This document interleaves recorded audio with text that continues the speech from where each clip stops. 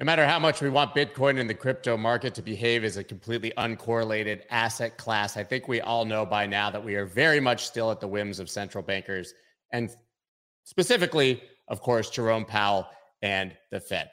Now, we're starting to see a lot more sort of solidifying of the arguments for a recession in 2023 and what might come, but still a lot of question marks as to what will happen with inflation. Janet Yellen had a massive head scratcher of a comment, I believe it was yesterday, where she basically said, we don't need inflation to come down. It's fine, right? And basically already seeing cracks in the facade there of inflation returning back to 2%. But as usual, on Monday, we're talking macro, and I've got my two favorites to talk about it with, Dave Weisberger and Mike McGlone. You guys do not want to miss this. We're going to dig in deep.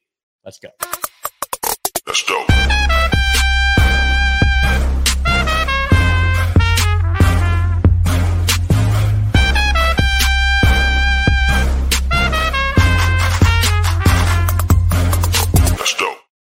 What is up, everybody? I'm Scott Melker, also known as the Wolf of All Streets. Before we get started, please subscribe to the channel and hit that like button. I hope that all of you had a nice weekend. Once again, had a minimal volatility weekend for Bitcoin and crypto. In my opinion, still very much in a very boring range, formed after, of course, the FTX collapse, which now unbelievably is roughly a month ago. It feels like it's been some days I feel like it just happened yesterday and I'm still processing it. And some days I feel like it was a year ago and we just absolutely need to move on. And if I never heard the three letters SBF together, I would probably live a happy life and be able to move on.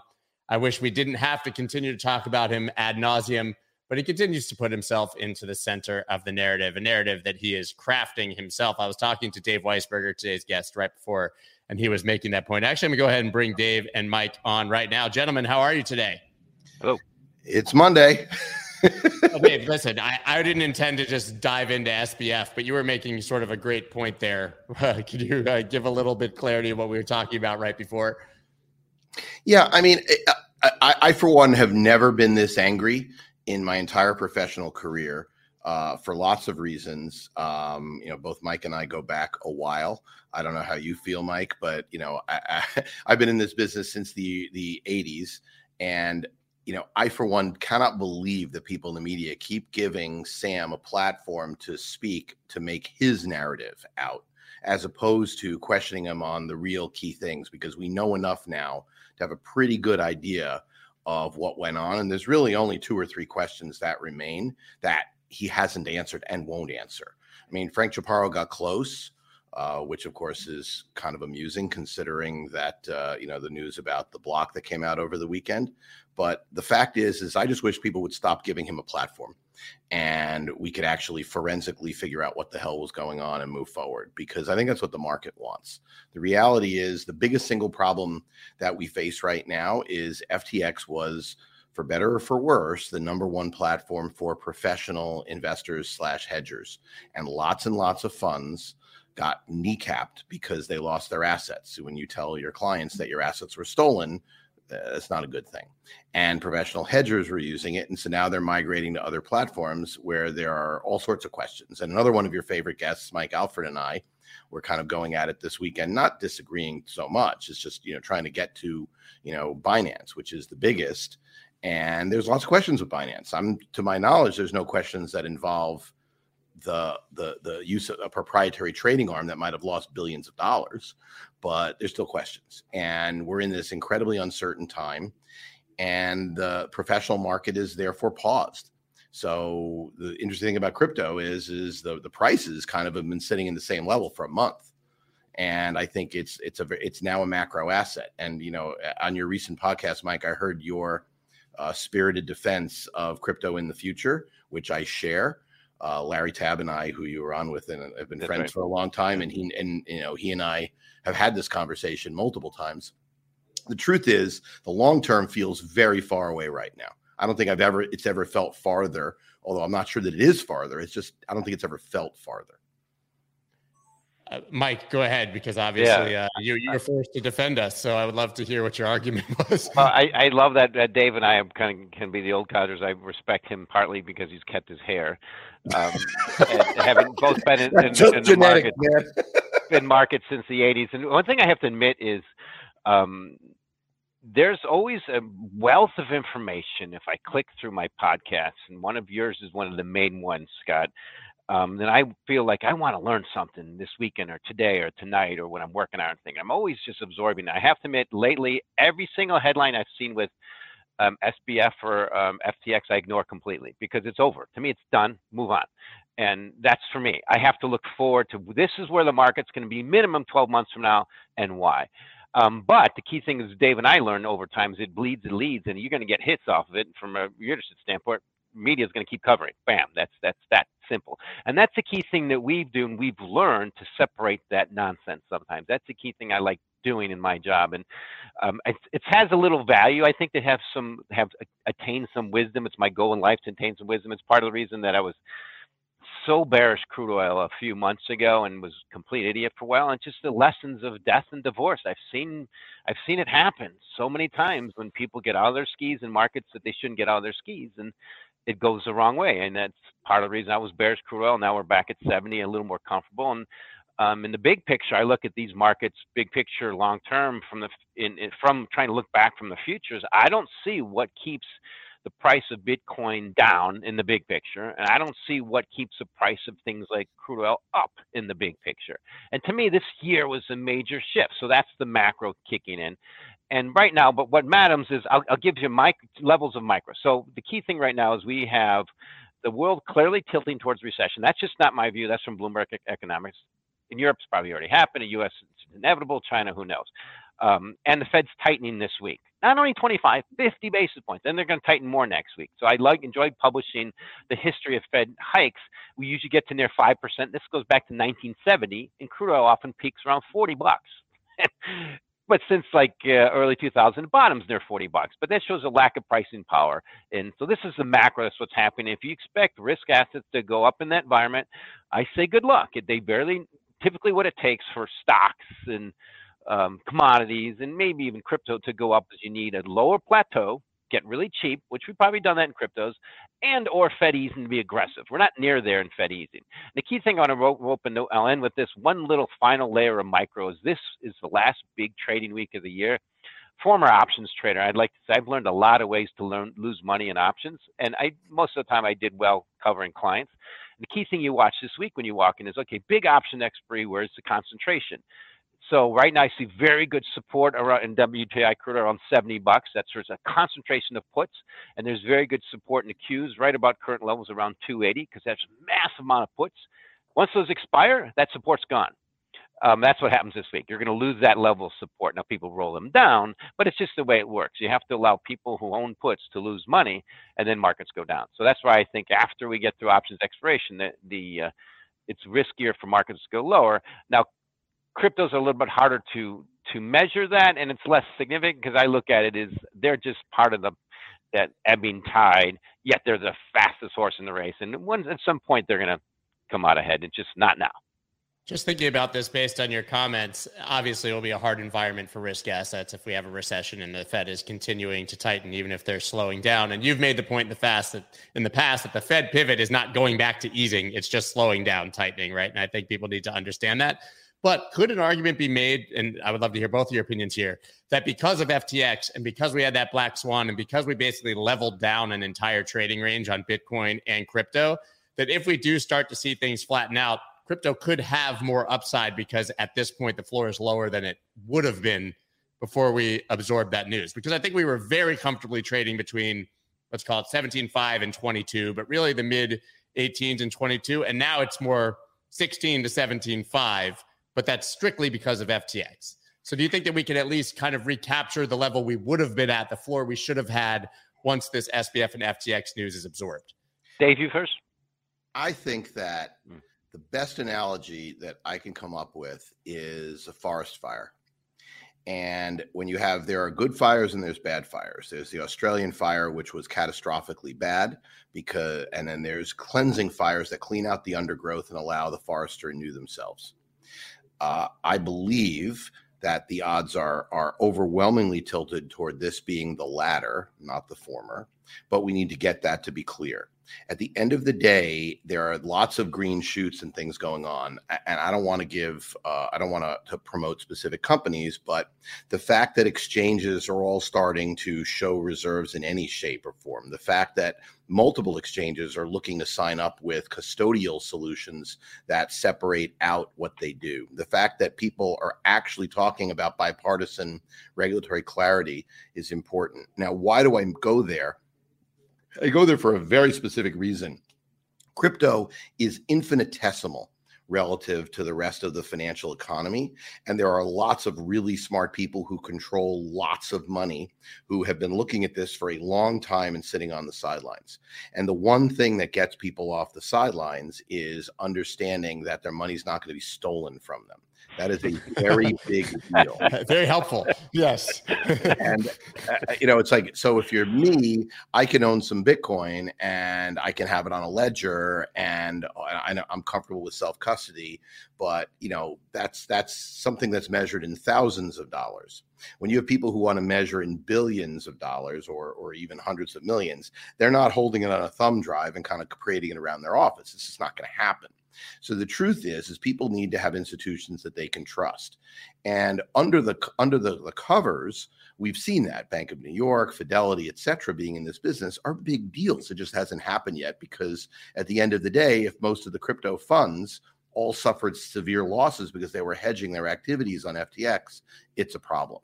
So as the market starts to heal, I think that you get that as a backdrop. Just keep in mind, it's a very, very small market. And if you look at gold as a proxy this year, I mean, gold hasn't gotten crushed during this tightening cycle. It's more or less where it was when it started, right? Whereas Bitcoin is obviously down a lot, but, it was well on its way toward being significantly higher. We could talk about valuations. You could talk about all sorts of stuff, but the metrics on the actual network are so strong. It's one of the reasons miners are in such trouble. So I think that that's an important thing to understand. The other thing to understand is the Fed is, they're doing what they want to do, which is what they want to do is engineer the long end to not go up as much as the short end, despite that people look and say, oh my God, this means recession. What it means is the government can fund itself without massively increasing the deficit too. And people forget that if you're at the Fed, the outcome you want is to squelch inflation without causing debt service to go dramatically higher.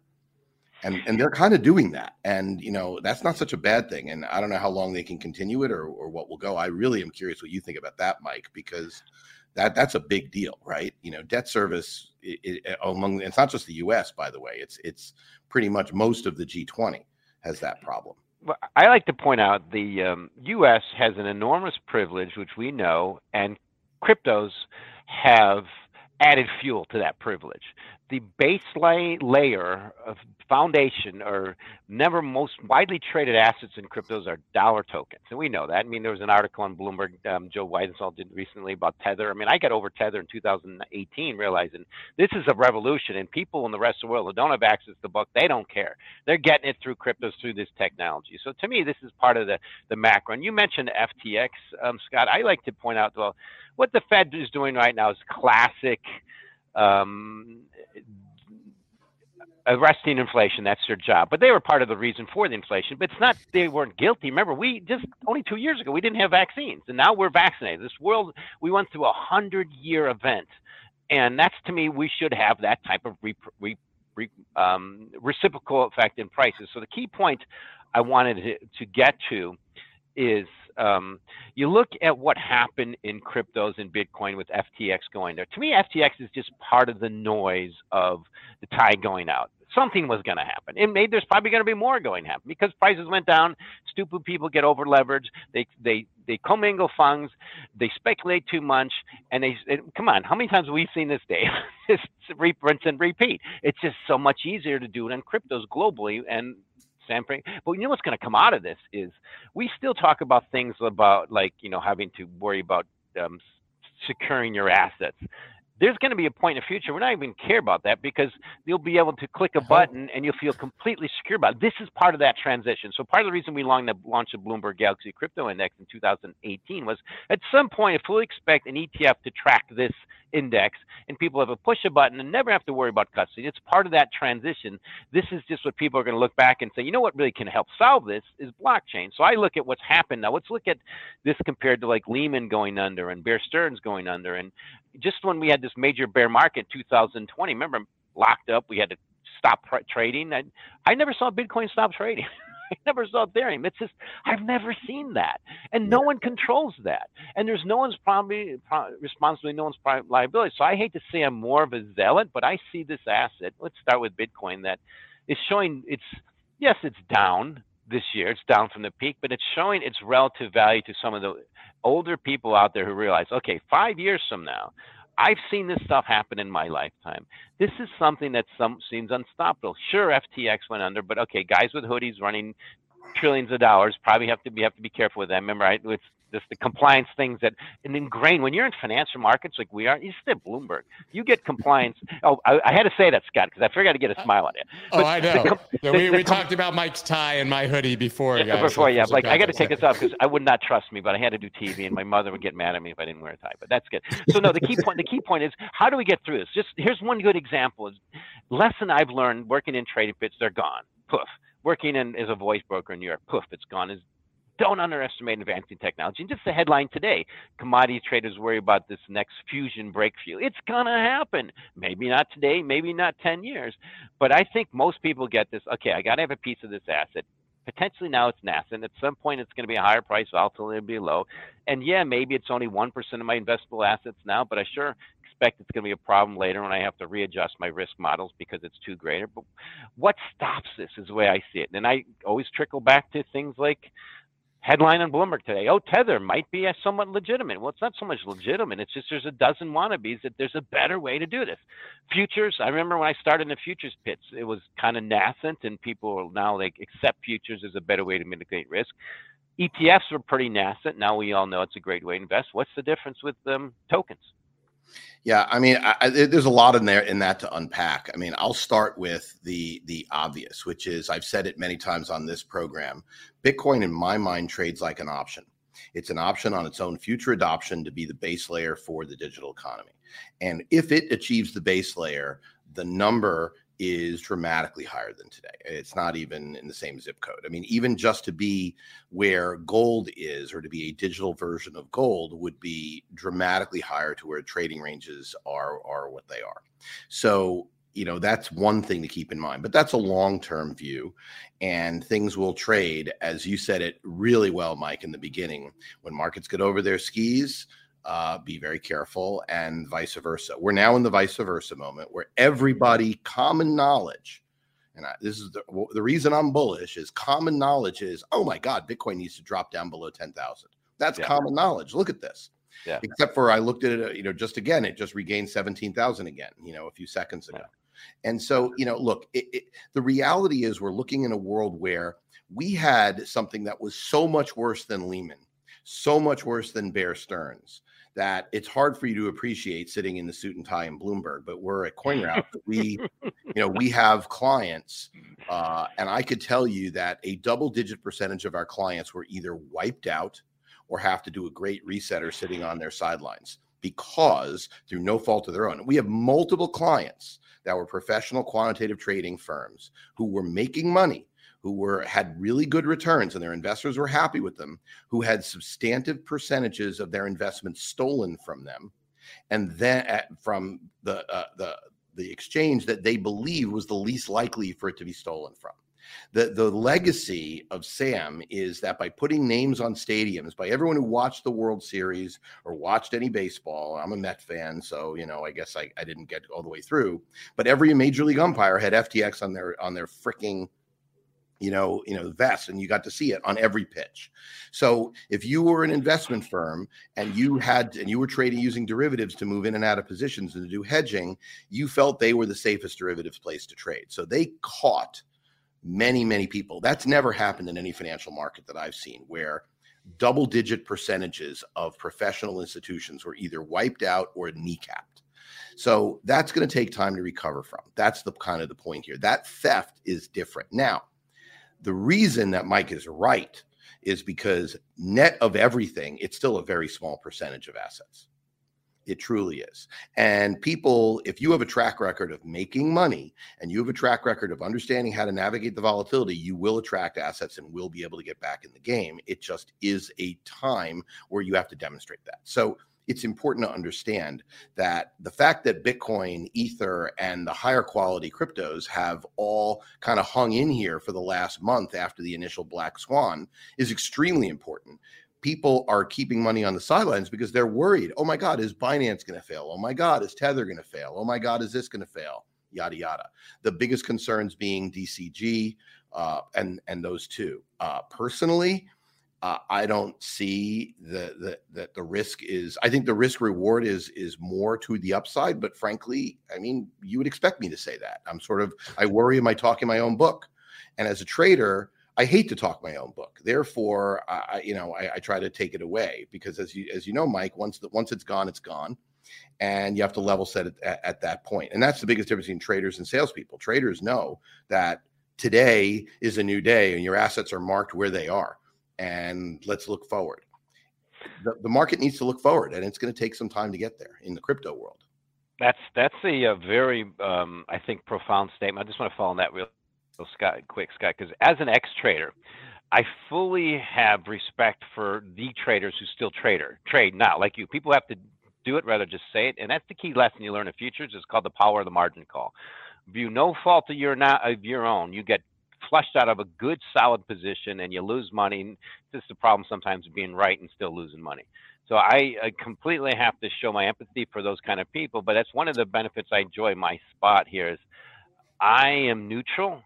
I have to follow editors, but that's where it helps. I think I can say, okay, well, I would have lost money, but that position, I probably would have lost money there or won money there. So it's a sense of where the market is. And I think that's the pain you're describing right now, Dave, that's going to pound out that foundation. It questions when and how. And I look back over the macro. Yeah, we should expect cryptos to come out. And I have to be careful about cryptos. Remember, we all know there's 20,000 is ridiculous, maybe 100 matter, and the rest are just speculation machines. If there's anything I didn't focus enough on is pointing out how silly, stupid Shiba Inu was. And when it got to that, I regret that, but this is just stupid. But their machines are perfect for speculation. Now it's like when we're going to rebuild this business, and we should not ever expect the kind of silly, stupid we had in 2021. Remember, that was the biggest pump in liquidity in history. But the lessons of booms and busts are they always come on the back of massive liquidity, and the busts come when it's taken away. We're living that real time. This is 1929, a big picture. So I fully expect, like you said, Dave, I see there's a good chance we could get to 10,000 in Bitcoin. I hope not, but there's a good chance we can. Then at some point we're going to recover and head back to that upward trajectory, which is in the six figures. Yeah, the real question in my mind from a macro perspective is I've been saying that the Fed is more or less trapped in a certain sense for a long time. And I think they are in the sense of budget deficits are very large. And there's a limit to how much to when you hit a tipping point everywhere, through Japan, they did it in a different way. Most of Europe is in a different sense. The UK is certainly in the same problem. There's a certain level of interest rates where the government cannot, where you literally, your entire budget is taken up with debt service. So there's a level where you expect some sort of washout that has to happen. I don't know where that is. The fact is yes, I'll betray my Austrian monetarism and why I'm a big Bitcoin fan. But at some point, we need to understand we are 51 years into an experiment of pure fiat. It really is 51 years out of human history. And the question is it a writable ship? And is everything that you and I have learned over 30, 40 years in the markets all within the fiat regime? Is there a new regime? And so that's where you start wondering about that. And honestly, I don't know. And I kind of hope the regime lasts for another N number of years, enough for me to be able to, be retired here in Miami as opposed to working every day, because it's a beautiful place and there's lots to do. But the fact is that we, monetary printing is a big deal. And you talk about crude oil. I mean, I think 70 is the new 40. to be honest, just because of the amount of dollars in circulation, not because of anything else. It's just because of the denominator. But you're right. Obviously, there's this. Oil more than anything else has been the commodity that's the most sensitive to boom bust in terms of real demand. And so people, yeah. So just pivoting off Bitcoin for a second, although it could be part of the answer. If our base case, I think we've established very early, is that 2023 is going to be probably rough. We'll likely be in a recession. I do think inflation will probably come down. Mike, I'm assuming that you agree that eventually will come down. How can your average person determine when to enter the market? And I guess in that question, the next question is, what do you buy during a recession? Right? Well, how do you protect your money? Is it just bonds at this point, and you take the yield that you can get and run? I've been early and I've been wrong, but I fully expect U.S. Treasury long bonds and bonds, the whole curve, are very attractive for people to purchase. You can buy a 2-year note, and in 2 years you get 8%. In a little while ago, it was 9%.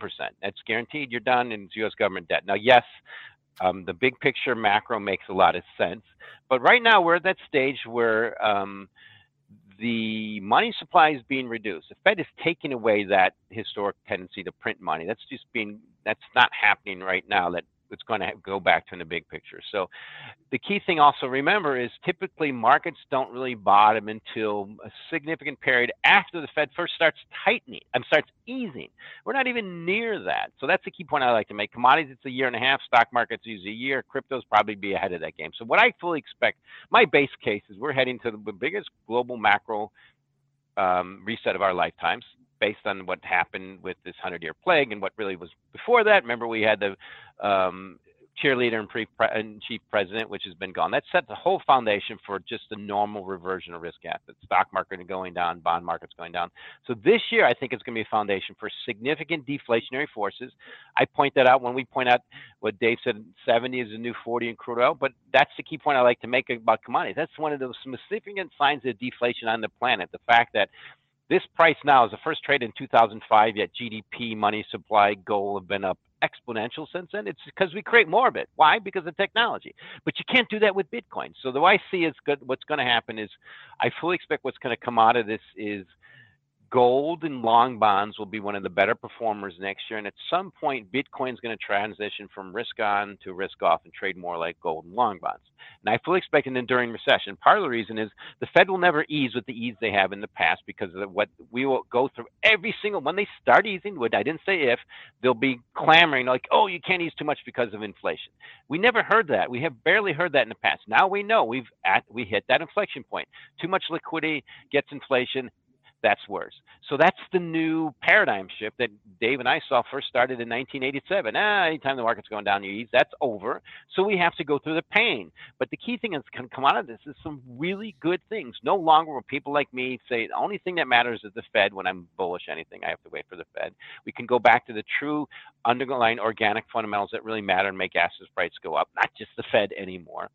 And we're going to have that migration tipping over to some better forms of currency. Now, gold, yes. The key thing to remember, there's no better way to transact on a global basis than the dollar. You don't want to, it's a great way to do it as long as the U.S. doesn't mess it up. And then the things you want to hold and never sell. Gold, probably Bitcoin in there. At some points they get expensive, you sell. And there's stock market you want to buy or sell. But to me, that's the key thing to look forward to. Is, in the one country I think is fully I'll end with this. A country I think is fully at the top of the ladder to come out of this ahead, and that's the U.S. I mean, China's peaked. I think peaked just like the Soviet Union and a combination of Japan in the 90s. I remember living through both of those. Dave did. We see what's happened with autocratic regimes. Who's a technology leader, and how is the world going to the dollar organically? So much good that's come out of this, and we just got to get through the pain. But as far as getting overall your skis and long things like the stock market and expecting the kind of performance we had the last few years with easy monetary policy, forget that. You've got time. Yeah, but it's just that the last peak took 13 years. I mean, I remember it. It was kind of silly, stupid in 2000 and 1999. Dave remembers it. Why not have something similar? And that's the key thing is the psychologist, the typical sell-side analyst hasn't figured it out yet, I think, or they can't say it yet. But some of the real people you talk about off the market, and you say, yeah, well, the Fed ease is gone. The Fed put is gone forever until it gets that bad. And hopefully at some point, recessions always do. Markets always get really cheap. Question is what stops that trajectory as we go into next year? Yeah, I mean, I agree with most of that. I think that I wonder. I think the Fed is more political now than it's ever been, and so I'm not 100% sure that that we can rely on it being completely divorced. And I think that it very much depends what's going on. But as we go into the election cycle a year out, I wouldn't be surprised to see things looking fairly different.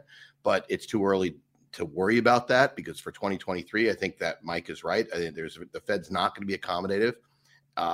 The only thing that will cause them to be accommodative would be some catastrophic reason to do so, which is much more likely outside the U.S. than inside the U.S. To be honest, I mean, there's issues that going on in Europe, food crises, shortages. There's all sorts of possible macro things that are there. But the other point that you made, which I really want to come back to, is that I think Bitcoin is separate than the rest of crypto in terms of at some point it will, if my thesis is correct, transition to be I won't call it risk off asset, but we'll say that it's different. I think that there is a lot of stuff in crypto that is complete nonsense, that are, I always say Birkenbag or Beanie Baby is the way I look at it, things that have value because other people ascribe value to it. Every time I've mentioned Shiba on this show, I get, hundreds of angry comments. Oh my God, it's a brilliant community. What do you know? And who knows? I mean, maybe I'm wrong, whatever, communities are powerful things, but I remember most of the communities in the 2000 bubble, and there were lots, basically went the way of, they didn't survive. So I don't really put a whole lot of stock and faith in that. But what I do know is there's a lot of technology being built. That decentralized finance is very, very real, will be a very powerful force, and large amounts of what DeFi was being funded by during this last boom cycle was bullshit. I mean, yield farming turned out to be something that was real in a low rate, high liquidity environment where you could get a better yield from speculators because of various inefficiencies of the market. That's gone now. So now the question is an automatic structural way of financing something that's going to survive? And the answer is yes, but it needs to be structurally financing things like repos, like interest rate swaps, like securities lending. And we do not have the technology to do that just yet. And there's still a cartel that's holding on to those things. If you go through the Bloomberg terminal, there are many, many markets that are basically cartel-like. And there's a lot of economic rent being earned. That's the future of DeFi. We're not there yet. There are many other applications for smart contracts and many other things that matter that have real value. And then there's, as you said, 20,000 cryptos. Of those, I mean, the vast majority, I've always said like 95% of them will ultimately end up with no value. And there might be ones there will be ones that have not been invented yet that will have value. And so we are looking at a technology that can, what Mark Yusko, who's on this program a lot, will say is we're looking at a technology that will be truly revolutionary. But is there a need for tokens for these technologies? Tokenization of equities, real estate, that I believe in for lots of reasons. But do we really need native tokens for most of these platforms, right? Or is it something that the technology itself can be, the economic models can work out? There's a lot to be done. But Bitcoin and a lot of what's going on has real value. And the market seems to be saying that, given everything we've been through, where the prices are. So, that's what makes me more long-term bullish, but understanding that the short-term is difficult. I had Arthur Hayes. Obviously, everybody in crypto, I believe, knows who Arthur Hayes is at this point. But I had him on the podcast, actually. We put it out yesterday, and Cointelegraph picked up on something he said there during that. He said, looking forward, pretty much everyone who could go bankrupt has gone bankrupt. That's what he said to me. I don't know that I agree with that, but I think the larger entities. And then he said, when you look at the balance sheet of any of these, of the heroes, there's no Bitcoin on it because what do? They sold the Bitcoin as they were going bankrupt. They sold the Bitcoin during the wave before they went bankrupt. It was a very interesting point he made when we were having the conversation. He said, there obviously could be more selling pressure at some point, but the Bitcoin was the thing you could sell. That's why you see on these balance sheets, when it all goes down, that all that's left is a bunch of speculative assets that are worth nothing, like the FTT on Alameda and FTX's balance sheet. And that's why there's no Bitcoin on those balance sheets anymore. So, do you guys believe that as far as the contagion, even if we see more collapses, that largely there's not that much selling pressure coming from it? I think I listened to that. That was a good point. I really thought that made a lot of sense. Yeah, it's a lesson that Dave and I learned the hard way, and I've learned too many times the hard way. Is you don't sell what you want, you sell what you gotta. It's called gotta. You sell what's liquid, Yeah. and Bitcoin is the benchmark in this space. But there's one thing that I want to just open over the macro a little bit. I still view a lot of this stuff is the noise. And it's a lesson I learned first day in the trading pitch, having conversations with some senior people, really focused on little noise. And I'm just the guy who didn't know much, but here's the macro. And to me, the macro is there's a book I read recently called Boom and Bust by William Quinn. And it kind of just reiterated things I've studied and learned my whole career being a student of financial history. And that is this situation right now, to me, is one of the biggest, most extreme examples I've ever read or heard or seen in history. And that's why I say it's like 1929. And cryptos were a key part of it.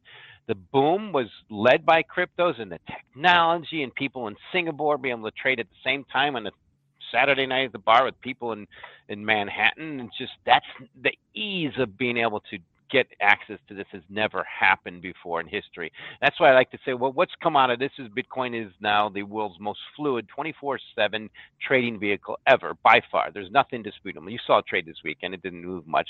But the key point I like to make from this is that foundation for where we are now. We're in the early days of just the normal cyclical pendulum swinging in financial markets. Cryptos were a good leader on the way down. They're a leader on the way down. We're still trying to look for bottoms. And I say you got to, I mean, yeah, that might be it, but bottoms usually come in extreme pain.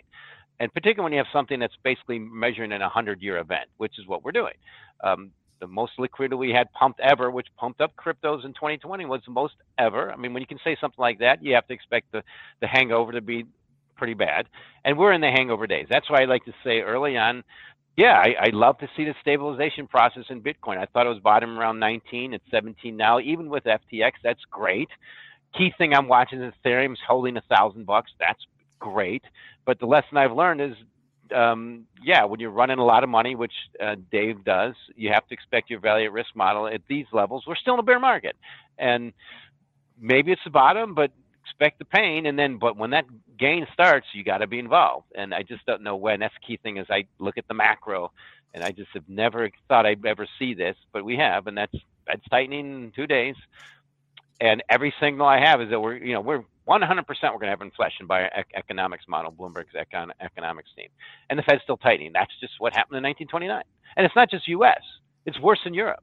And then there's China, which is supposed to, some people, my colleague called it a collapsing pyramid. He's our EM expert, Damian Sessauer. So this is global. Cryptos are a good leading indicator. How are they going to be looked at 5 years from now? And I think that's where, okay, we're going to say 20,000 was really silly, but we're going to say those top 20 or 100, they really made a difference in our lives, and that's why the prices will go up.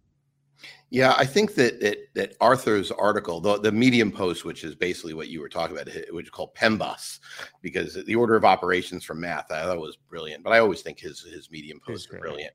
Yeah. I thought that was very, very good, and I think that what you've seen is a classic. To use what Mike was saying, I think that Bitcoin is at the vanguard of this. It's a lead lag thing, but basically those who could sell, those who had to sell, sold. And so we've seen a classic weak to strong hands move.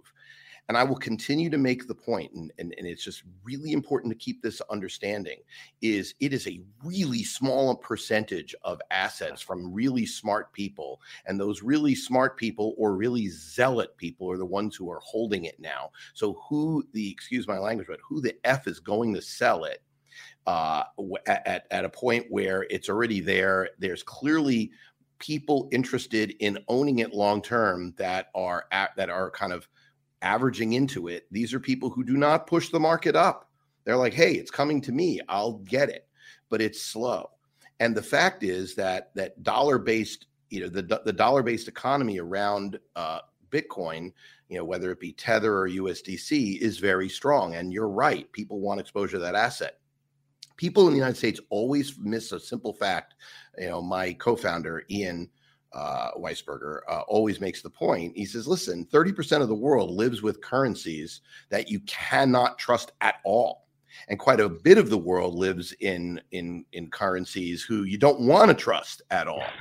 And so, Bitcoin is not getting its bid from, in terms of number of people from the US. In fact, we're the least likely country for people to feel we need Bitcoin to preserve the purchasing power of our dollars, but it's everywhere else that matters.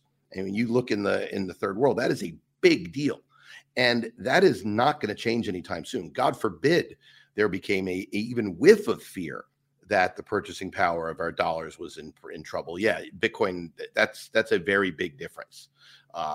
The other point that I'll make is if you look at gold historically, look at gold in 2008, look at gold at every one of these markets, it tends to be correlated on the downside and break its correlation 3 to 6 months later. And so, and I know you've probably studied this, Mike, but the fact of the matter is I don't see Bitcoin doing anything differently. The difference is right now we've had this exogenous shock and I think Arthur's point is all the people who are affected by that exogenous shock have all been shocked out. So now what happens when it recapitalizes and people say, okay, it's safe to get back in the pool? We're a long way from FOMO setting in, but we all seen what happens when FOMO does set in. And so the real question is, my advice to anybody is, listen, if you have long-term assets that you're trying to save for a long period of time, now is a really good time to start building those small percentage, non-leveraged positions over a period of time. Is now a good time? Yes, I would say now is a good time. If you're saying, oh, I want to go 100% allocated and start leveraging now because the bottom must be in, I think you're a lunatic. Yeah, I agree. And I know that we're up against time here, of course. I love having you guys, especially together on Mondays. I know for everyone, I'm putting this out there to these guys, but we're talking about bringing these guys sort of on as de facto co-hosts and doing this much more regularly is something that I would absolutely love to see happen. I think the overwhelming point there is following up on what Arthur said is that nobody wants to sell now. It's just people who have to sell, right? I think the only selling pressure is what's forced. I don't think anyone who believes, of course, sometimes you do get those capitulation events where people finally give up, but I think we kind of saw that before FTX, right? I think the 17,500 bottom was sort of when people capitulated and gave up. And I think the lower bottom from FTX was when they had to. So I'm hoping that that's the case, and we'll see us rise out of it. But I have a feeling that we're going to be having these conversations, my friends, for a very, very long time. And I don't think that we're going to be having 100K Bitcoin celebration parties in the next quarter or anything.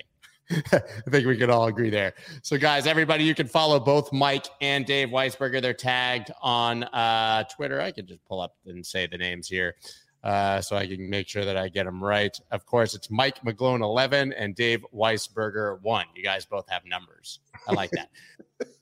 Thank you so much for joining today, guys. I will, of course, be back tomorrow at 9:30 a.m. Eastern Standard Time. Not sure who I'm talking to tomorrow, but it will be trading focus. Guys, thank you once again very much for joining. Thank you, everybody, for watching. See you guys soon. Bye-bye. Yeah.